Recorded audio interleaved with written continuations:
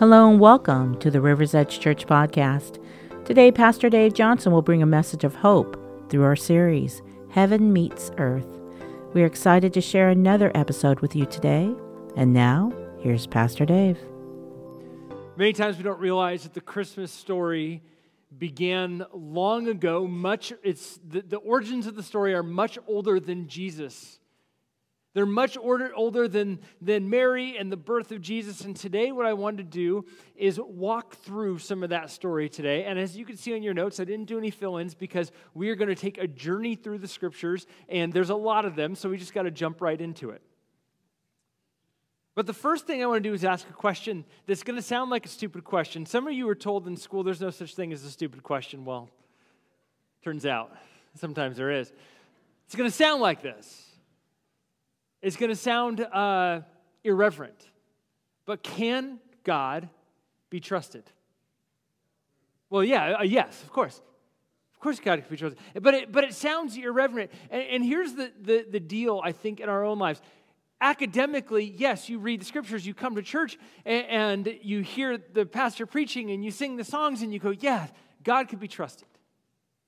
But then practically we go live completely different ways, as if everything is on our backs, as if everything, the outcomes all rely on us, as if we're in charge of our own lives.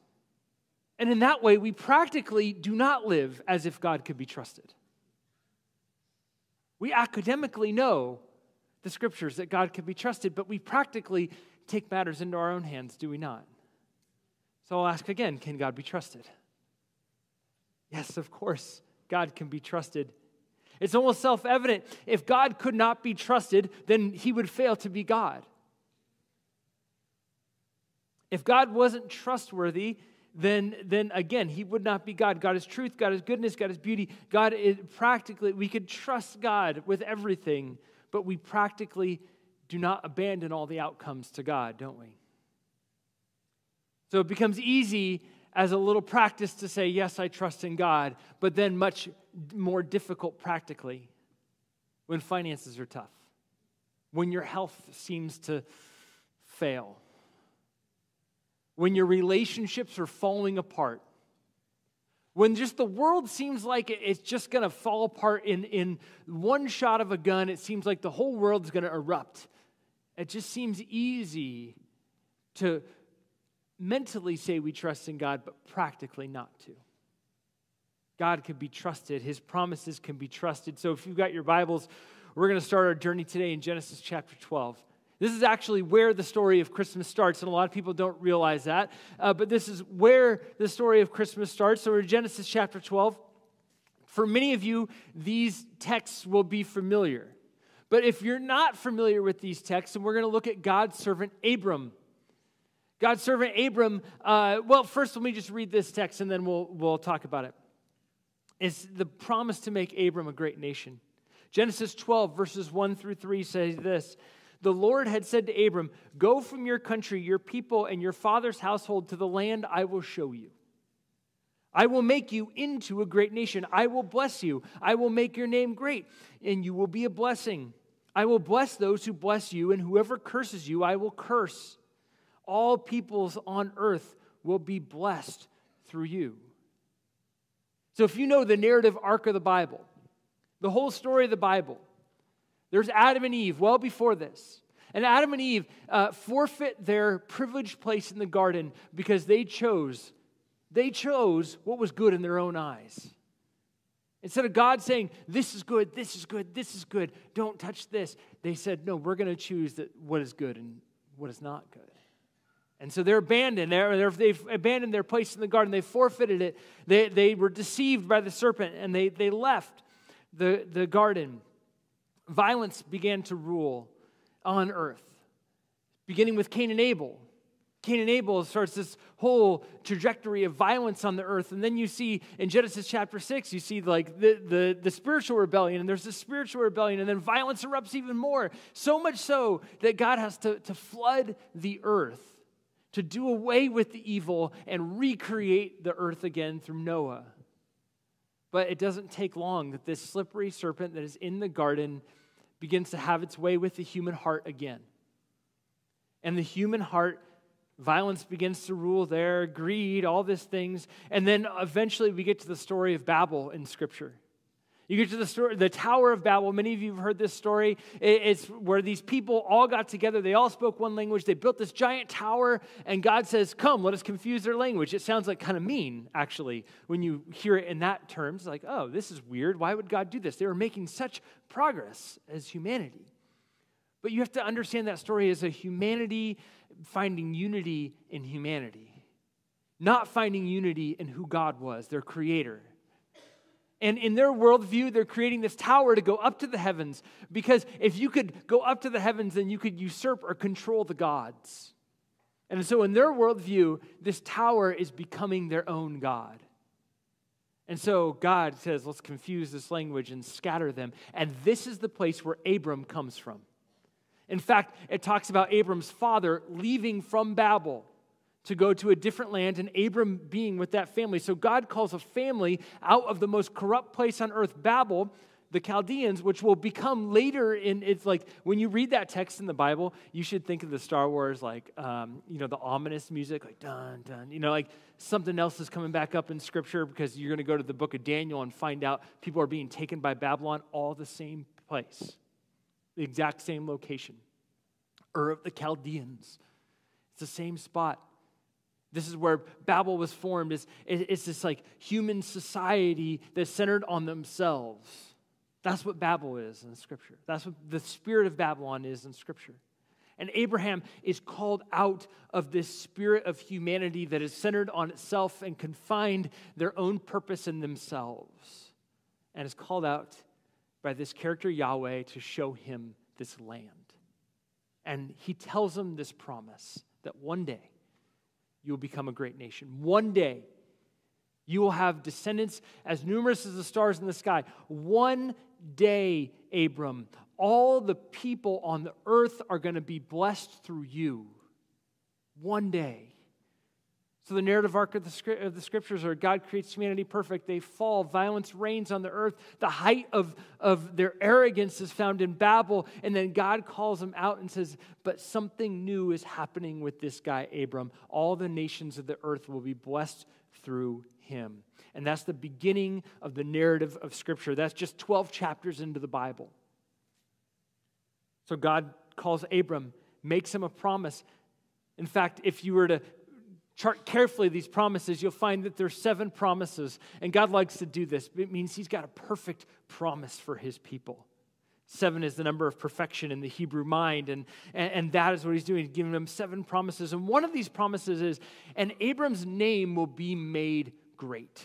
His name will be made great. And that somehow God's protection will be with him. And that somehow all these nations are going to be birthed through Abram. And so as you keep going in the story, one of the things, you could see Abram has to rescue his nephew Lot. There's like all these challenges that Abram has right away. He's got to go to Egypt, and then the Pharaoh likes his wife, so Abram lies and is like, no, she's my sister, which was also kind of true. Weird, I know. Don't judge the Bronze Age by 21st century standards. But my point is, Abram gets this great promise and then starts to fail. Because he's human, and he's got this serpent wrapped around his heart, just like Adam and Eve. Well, 10 years passes. He doesn't have any children. He moves around a lot. He rescues his nephew Lot. And God shows up to Abram this time, and he doesn't just call him or speak, but he actually makes a covenant with him. A blood covenant. Abram becomes the Lord's covenant partner. The book of Hebrews will call him friends with God. This was so rare, by the way, in the ancient world to be a friend with God. So Genesis 15, 1 through 6 goes like this. And after this, the word of the Lord came to Abram in a vision. Do not be afraid, Abram. I am your shield. I am your very great reward. But Abram said, Sovereign Lord, what can you give me since I remain childless, and the one who will inherit my estate is Eliezer of Damascus? And Abram said, you have given me no children, so a servant in my household will be their heir. By the way, Abraham's foreshadowing. A servant in my household will be my heir. What does he do later? He takes his promise into his own hands. He has an heir with this woman Hagar. Then the word of the Lord came to him, this man shall not be your heir, but a son who is your own flesh and blood will be your heir. He took him outside and said, look up at the skies, count the stars, if indeed you can count them. Then he said, so shall your offspring be. Abram believed the Lord, and he credited it to him as righteousness. So 10 years has passed since God told Abram that he would be a great nation. And then he renews this covenant with him. He tells him, this is what's going to happen. I'm going to make your name great. Really, I'm going to make my name great by making your name great. This is what God is doing. He said he would make them into a great nation. And Abram thinks, how can this be? I don't even have children. He's telling me my own flesh and blood. And on top of that, I'm old. Abram's an old dude. His wife, Sarai, is old too. He's like, she's past these childbearing years. How could this even be possible? So God shows up and he reassures him. He takes him out and says, look at the stars of the sky. You can trust me. Look at the stars. You could trust me. You will have this many descendants. You could trust me. Abram, I can see that you're stuck in this moment where everything seems hopeless. I can see that you're trying to take on these promises as yourself, but I'm the promise giver. And as the promise giver, I'm the promise keeper. I give the promises. I keep them. You just have to hold up your end of the deal, Abram. The thing with hope and trust is that it's difficult when you're stuck in difficult moments of life. And for Abram, it was difficult at the moment. So at the end of chapter 15, God makes a covenant with Abram. And I'm just going to tell you this right now. Our 21st century eyes are going to read this right now, and it's going to seem really strange to you. But this is ancient Bronze Age covenant making. Right now, if you want to make a covenant with somebody, they email you a DocuSign. Right? They didn't have that in Abraham's age. Okay? That's a modern day covenant. And we're like, great, I'm going to sign with my finger. It's going to look terrible, but we're in this covenant together. I owe you money, you owe me money. That's a covenant. But in Abraham's age, the most precious thing was blood. Because blood had life in it. And so they make these covenants together. And so let me just read this to you and just try and imagine this as I read it to you because it kind of sounds wild. So the Lord said to him, bring me a heifer, a goat, and a ram, each 3 years old, along with a dove and a pigeon. Abram brought all these to him, cut them in two. I always wonder which way he cut them, right? Did he go down the spine or was it right through the belly? I don't know. Lengthwise? Okay. Obviously lengthwise. If you learn nothing in church today, you cut the animals lengthwise. He cut them in two and arranged the halves opposite each other. The birds, however, he did not cut in half. Then birds of prey came down on the carcasses, but Abram drove them away. As the sun was setting, Abram fell into a deep sleep, and a thick and dreadful darkness was over him. Later you'll see that God took this flaming pot and passed through the bloody corridor.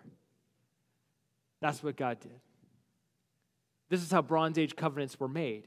You cut animals open, you arrange the pieces half from each other, and you have got two people in a covenant. They become covenant partners for life.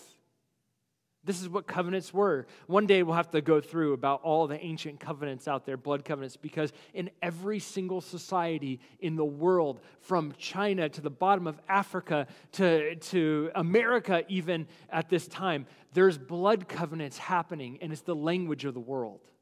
And God speaks the language of the world, so he makes this blood covenant, and both covenant partners are supposed to walk past each other. And it's a swap of protection and identity. What happens is that the covenant partners say that if anything, let's just imagine two tribal leaders doing this. One tribal leader passes the other and they go through this bloody corridor. They say, you are now family, you are now blood, you are now closer than anything that there is to me. We are blood covenant partners and I will protect you with my life. My tribe will protect your tribe with our lives. That's what a covenant partner does. But in this setting, only God does that. And Abram will have to make a blood covenant with God a little bit later. So there's this covenant happening. And each of the covenant partners, they walk through all this stuff to symbolize it's a peace treaty, that you live at peace with one another. It's a reminder that a failure to uphold your end of the covenant will leave you like one of these sawed-in-half animals. You don't get that with DocuSign. I'll just tell you that. And lastly, it's an exchange of identity. In India, the blood covenant ceremony in India in the ancient world was piercing ears and taking the blood out of the ears and putting it on your body. And you adopted that child through a piercing of the ear, and that's what the ear piercing symbolized. And it said, I now have my blood in you, you now have we now share each other's blood. We're closer than family. That's what it was. So this idea that it's a swap of identity. Now, a couple of chapters later, Abram would get circumcised and hold up his end of the covenant because there's blood involved in that too. Guys, you know that. Anyways, Genesis 17:5. Then there's a swap in identity. We're getting a little technical on covenants here, so stick with me. No longer will you be called Abram. Your name will be Abraham, for I have made you the father of nations. Now, here's a really important part of covenant making. You swap identities. So Abram now gets a new name, Abraham, and Sarah gets a new name from Sarai to Sarah. 300 AD, we have this rabbi named Rabbi Abihu, and he taught that the renaming of Abram was a result of God taking both of the H's out of his name Yahweh and giving them to Abram and Sarai, becoming Abraham and Sarah. So literally what God was doing is taking his name and giving it to his people. This is what's happening with Abram and Sarai to make them Abraham and Sarah. Literally, God's name was written into their names, and they were taking on the identity of Yahweh as covenant partners with Yahweh. And I wonder if they thought at the time, okay, God, I get it.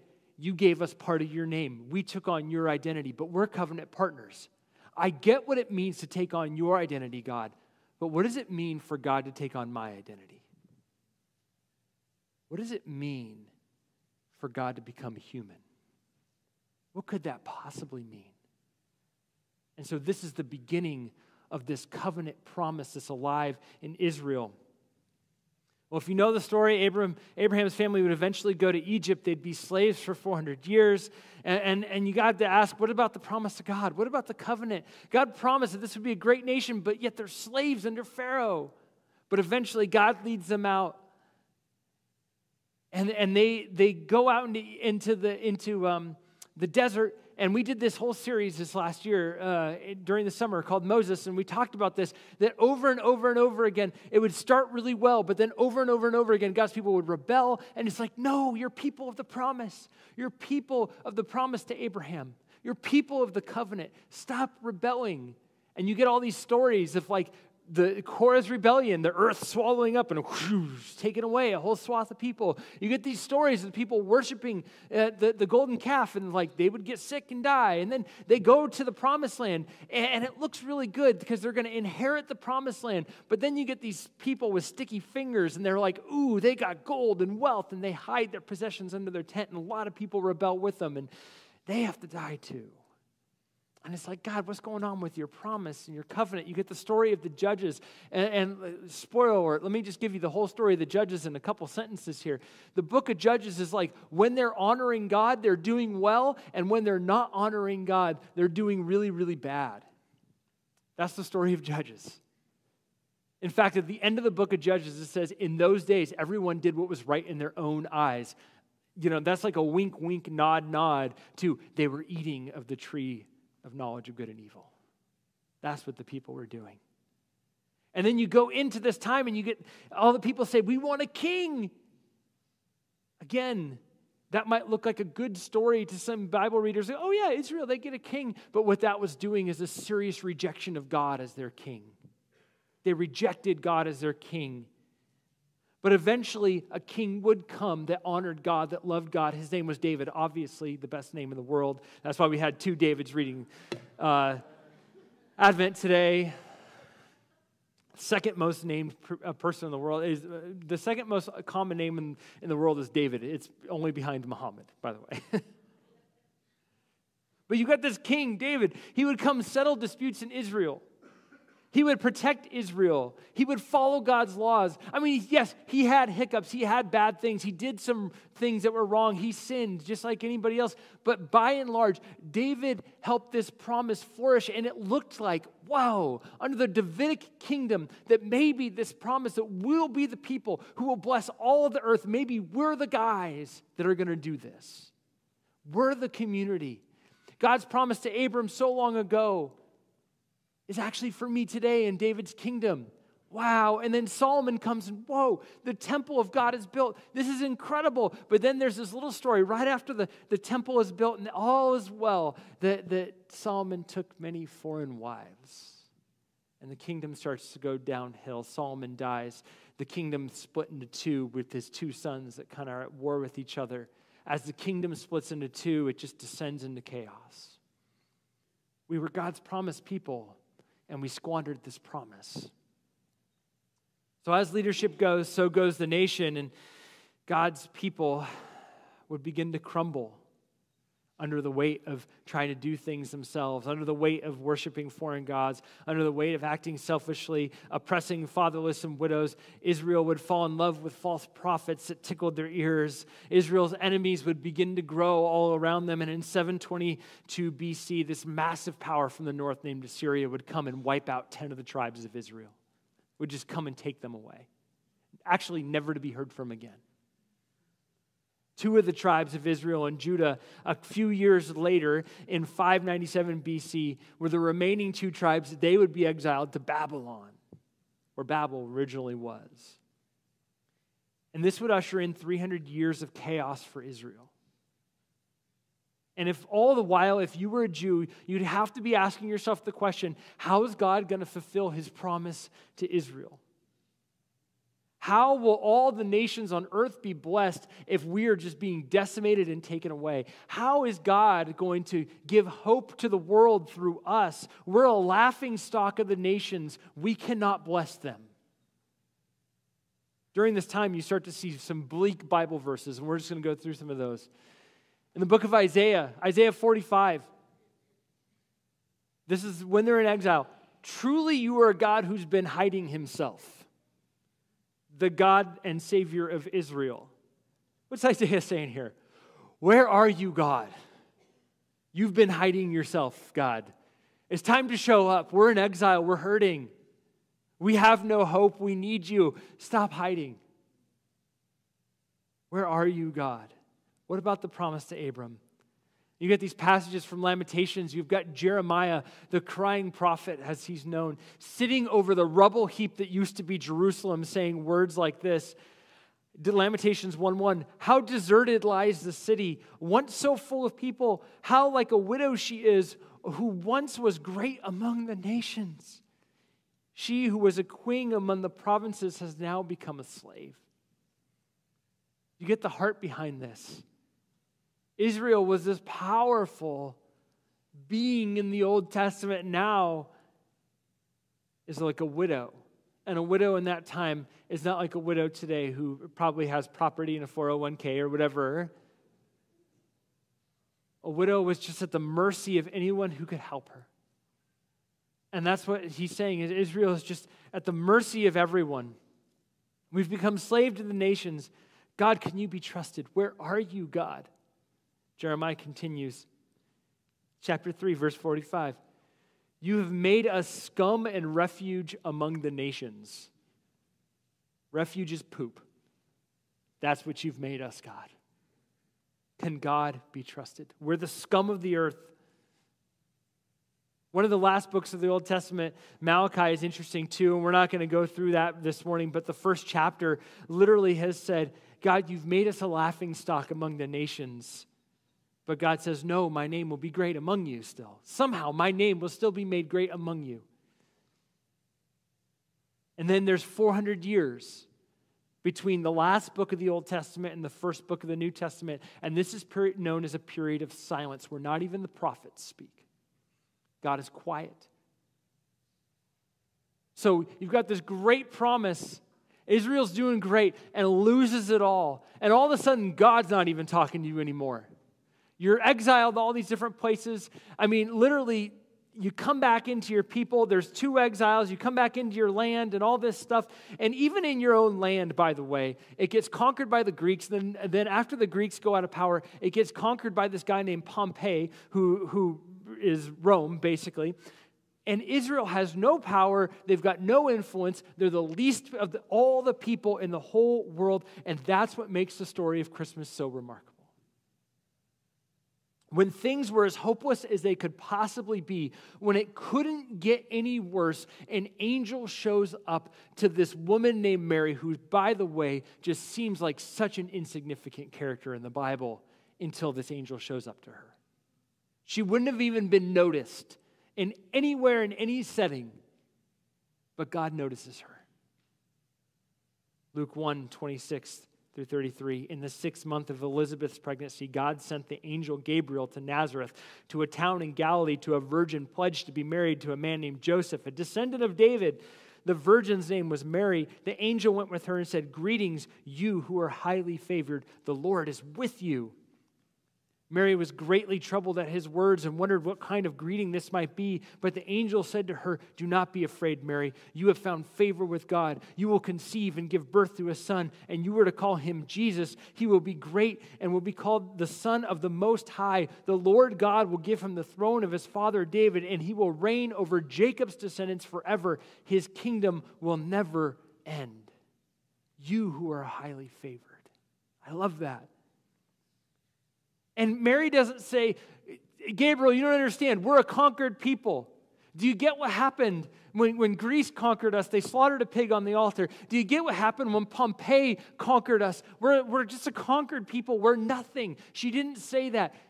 She went, "Whoa, God is speaking again." She didn't tell him all this, we're the scum of the earth or anything like that. She just believes what the angel says to her, kind of like Abraham. And then Mary will sing a song. And next week, we're going to go over some of this stuff in Luke a little bit in more detail. But right now, I just want to tell you the way that Mary interprets this event is huge. She sings this. So I'm going to sing it for you right now. I'm joking. The first person to laugh was Jeff, by the way. "My soul glorifies the Lord, and my spirit rejoices in God, my Savior, for he has been mindful of the humble state of his servant. From now on, all generations will call me blessed, for the Mighty One has done great things for me. Holy is his name. His mercy extends to those who fear him. From generation to generation, he's performed mighty deeds with his arm. He's scattered those who are proud in their inmost thoughts. He has brought down rulers from their thrones, but lifted up the humble. He has filled the hungry with good things. He has sent the rich away empty. He has helped his servant Israel, remembering to be merciful to Abraham and his descendants forever, just as he promised our ancestors." Do you get it? Yes.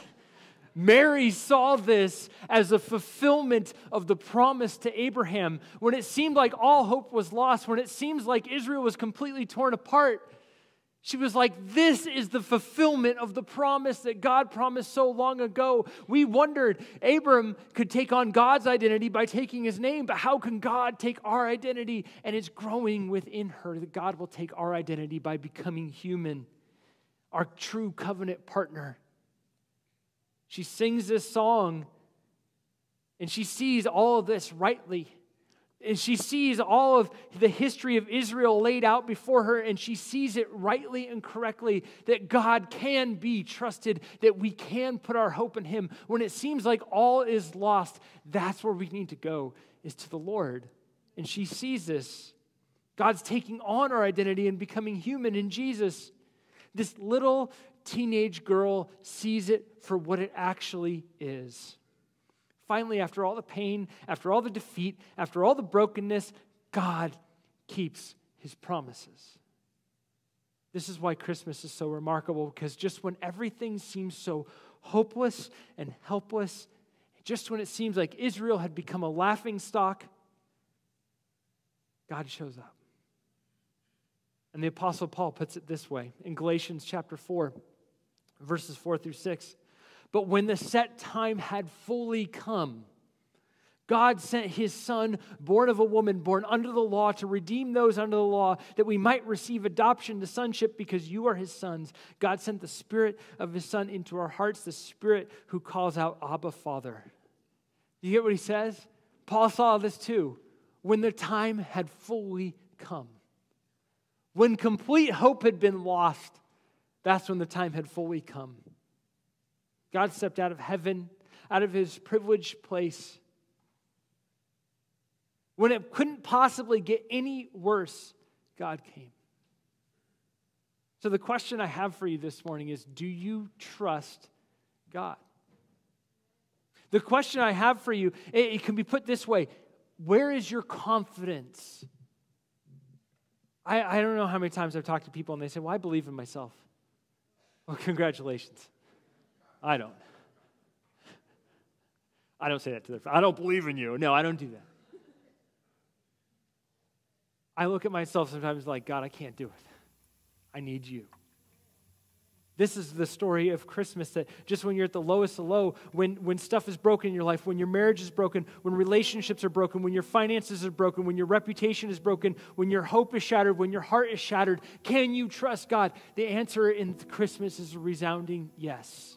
We have something to hope in and to hope for. What I find remarkable about the Christmas story is that that is when the time had fully come. When it seemed like God didn't keep his promise, at just that time, that's when he showed up. The least hopeful time from Israel, Paul calls just the right time. Sometimes it seems like it's hardest to trust God in our brokenness. It's hardest to trust God in the time when it seems like all is lost. But that's when the time has fully come. We can have hope in our promise keeper. He's a God who keeps promises through sending his Son. The Christmas story reveals that God is a keeper of his word. As Jeff and the band lead us in this next song, I want to invite you to think about all of these things. That God could be trusted, that we could place our confidence in him. That he keeps his word from generations ago until now and until the future. That what he says here is trustworthy in your life right now. I want to invite you to think and meditate on these things and worship during the next song. And then we're going to take communion together as a church. There's our ushers in the back will have some. In the same way that God made a covenant with one man, Abram, Jesus makes a covenant with all of us, with all humanity. And I think that at that table that night, it's a point of decision. Are you really in? Can you trust where I'm going to take you, even if it's to the cross? You could trust me. Jesus had a meal with his disciples, and what he's doing is saying, look, you have got to eat this meal because I'm going to walk through death for you. And this meal is much more than a meal. This meal is you saying yes to a new promise with me. In fact, Jesus will call this a new covenant in his blood. In the same way that the covenant of Abraham was fulfilled in Jesus, Jesus now makes a new covenant with all of humanity. And it's through this meal that Jesus wants to become your covenant partner. He wants to walk with you through the hopeless times of life. He wants to walk with you through difficult moments. He wants to give you a hope and a future. That's what this meal is about. Do you trust me? On that night, Jesus took the bread and he gave thanks and he broke it. And he gave it to them saying, this is my body given for you. Do this in remembrance of me. Let's take and eat. Lord Jesus, we thank you for giving your body for the sins of the world. God, so that my sin could be crucified on your body on the cross. God, you've shed your blood for me. Thank you. On that same night, the text says, in the same way, after the supper, he took the cup saying, this is a new covenant in my blood, which is poured out for you. Jesus literally took and emptied his veins to make a blood covenant with all of humanity. Taking this meal as an acceptance of the grace and the hope that Jesus wants to extend to you is a way to say yes to following Jesus.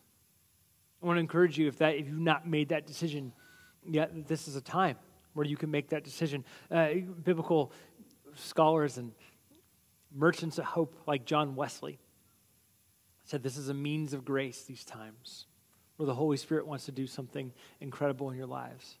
So maybe that's you. Take and drink. Lord Jesus, we just thank you that you've made a new covenant with us in your blood, that you love us and you've redeemed us. God, as the scriptures say, you've taken our sins as far as from the east as from the west. God, you've given us a new hope and a new future. You've redeemed our lives from the pit. Father, we thank you for sending your son, Jesus. We thank you for the hope that we have during this season. And God, I pray for those who are walking through a valley of despair and hopelessness right now. God, that they could take their confidence and put it squarely into you. We ask all these things in the name of Jesus. Amen. Thank you for listening to the River's Edge Church podcast with Pastor Dave Johnson. We hope you enjoyed this episode and that God has touched your heart through today's message. Please leave us a review and share with your friends. For more information about the ministries of REC, check us out on Facebook, Instagram, or YouTube. See the links in the description.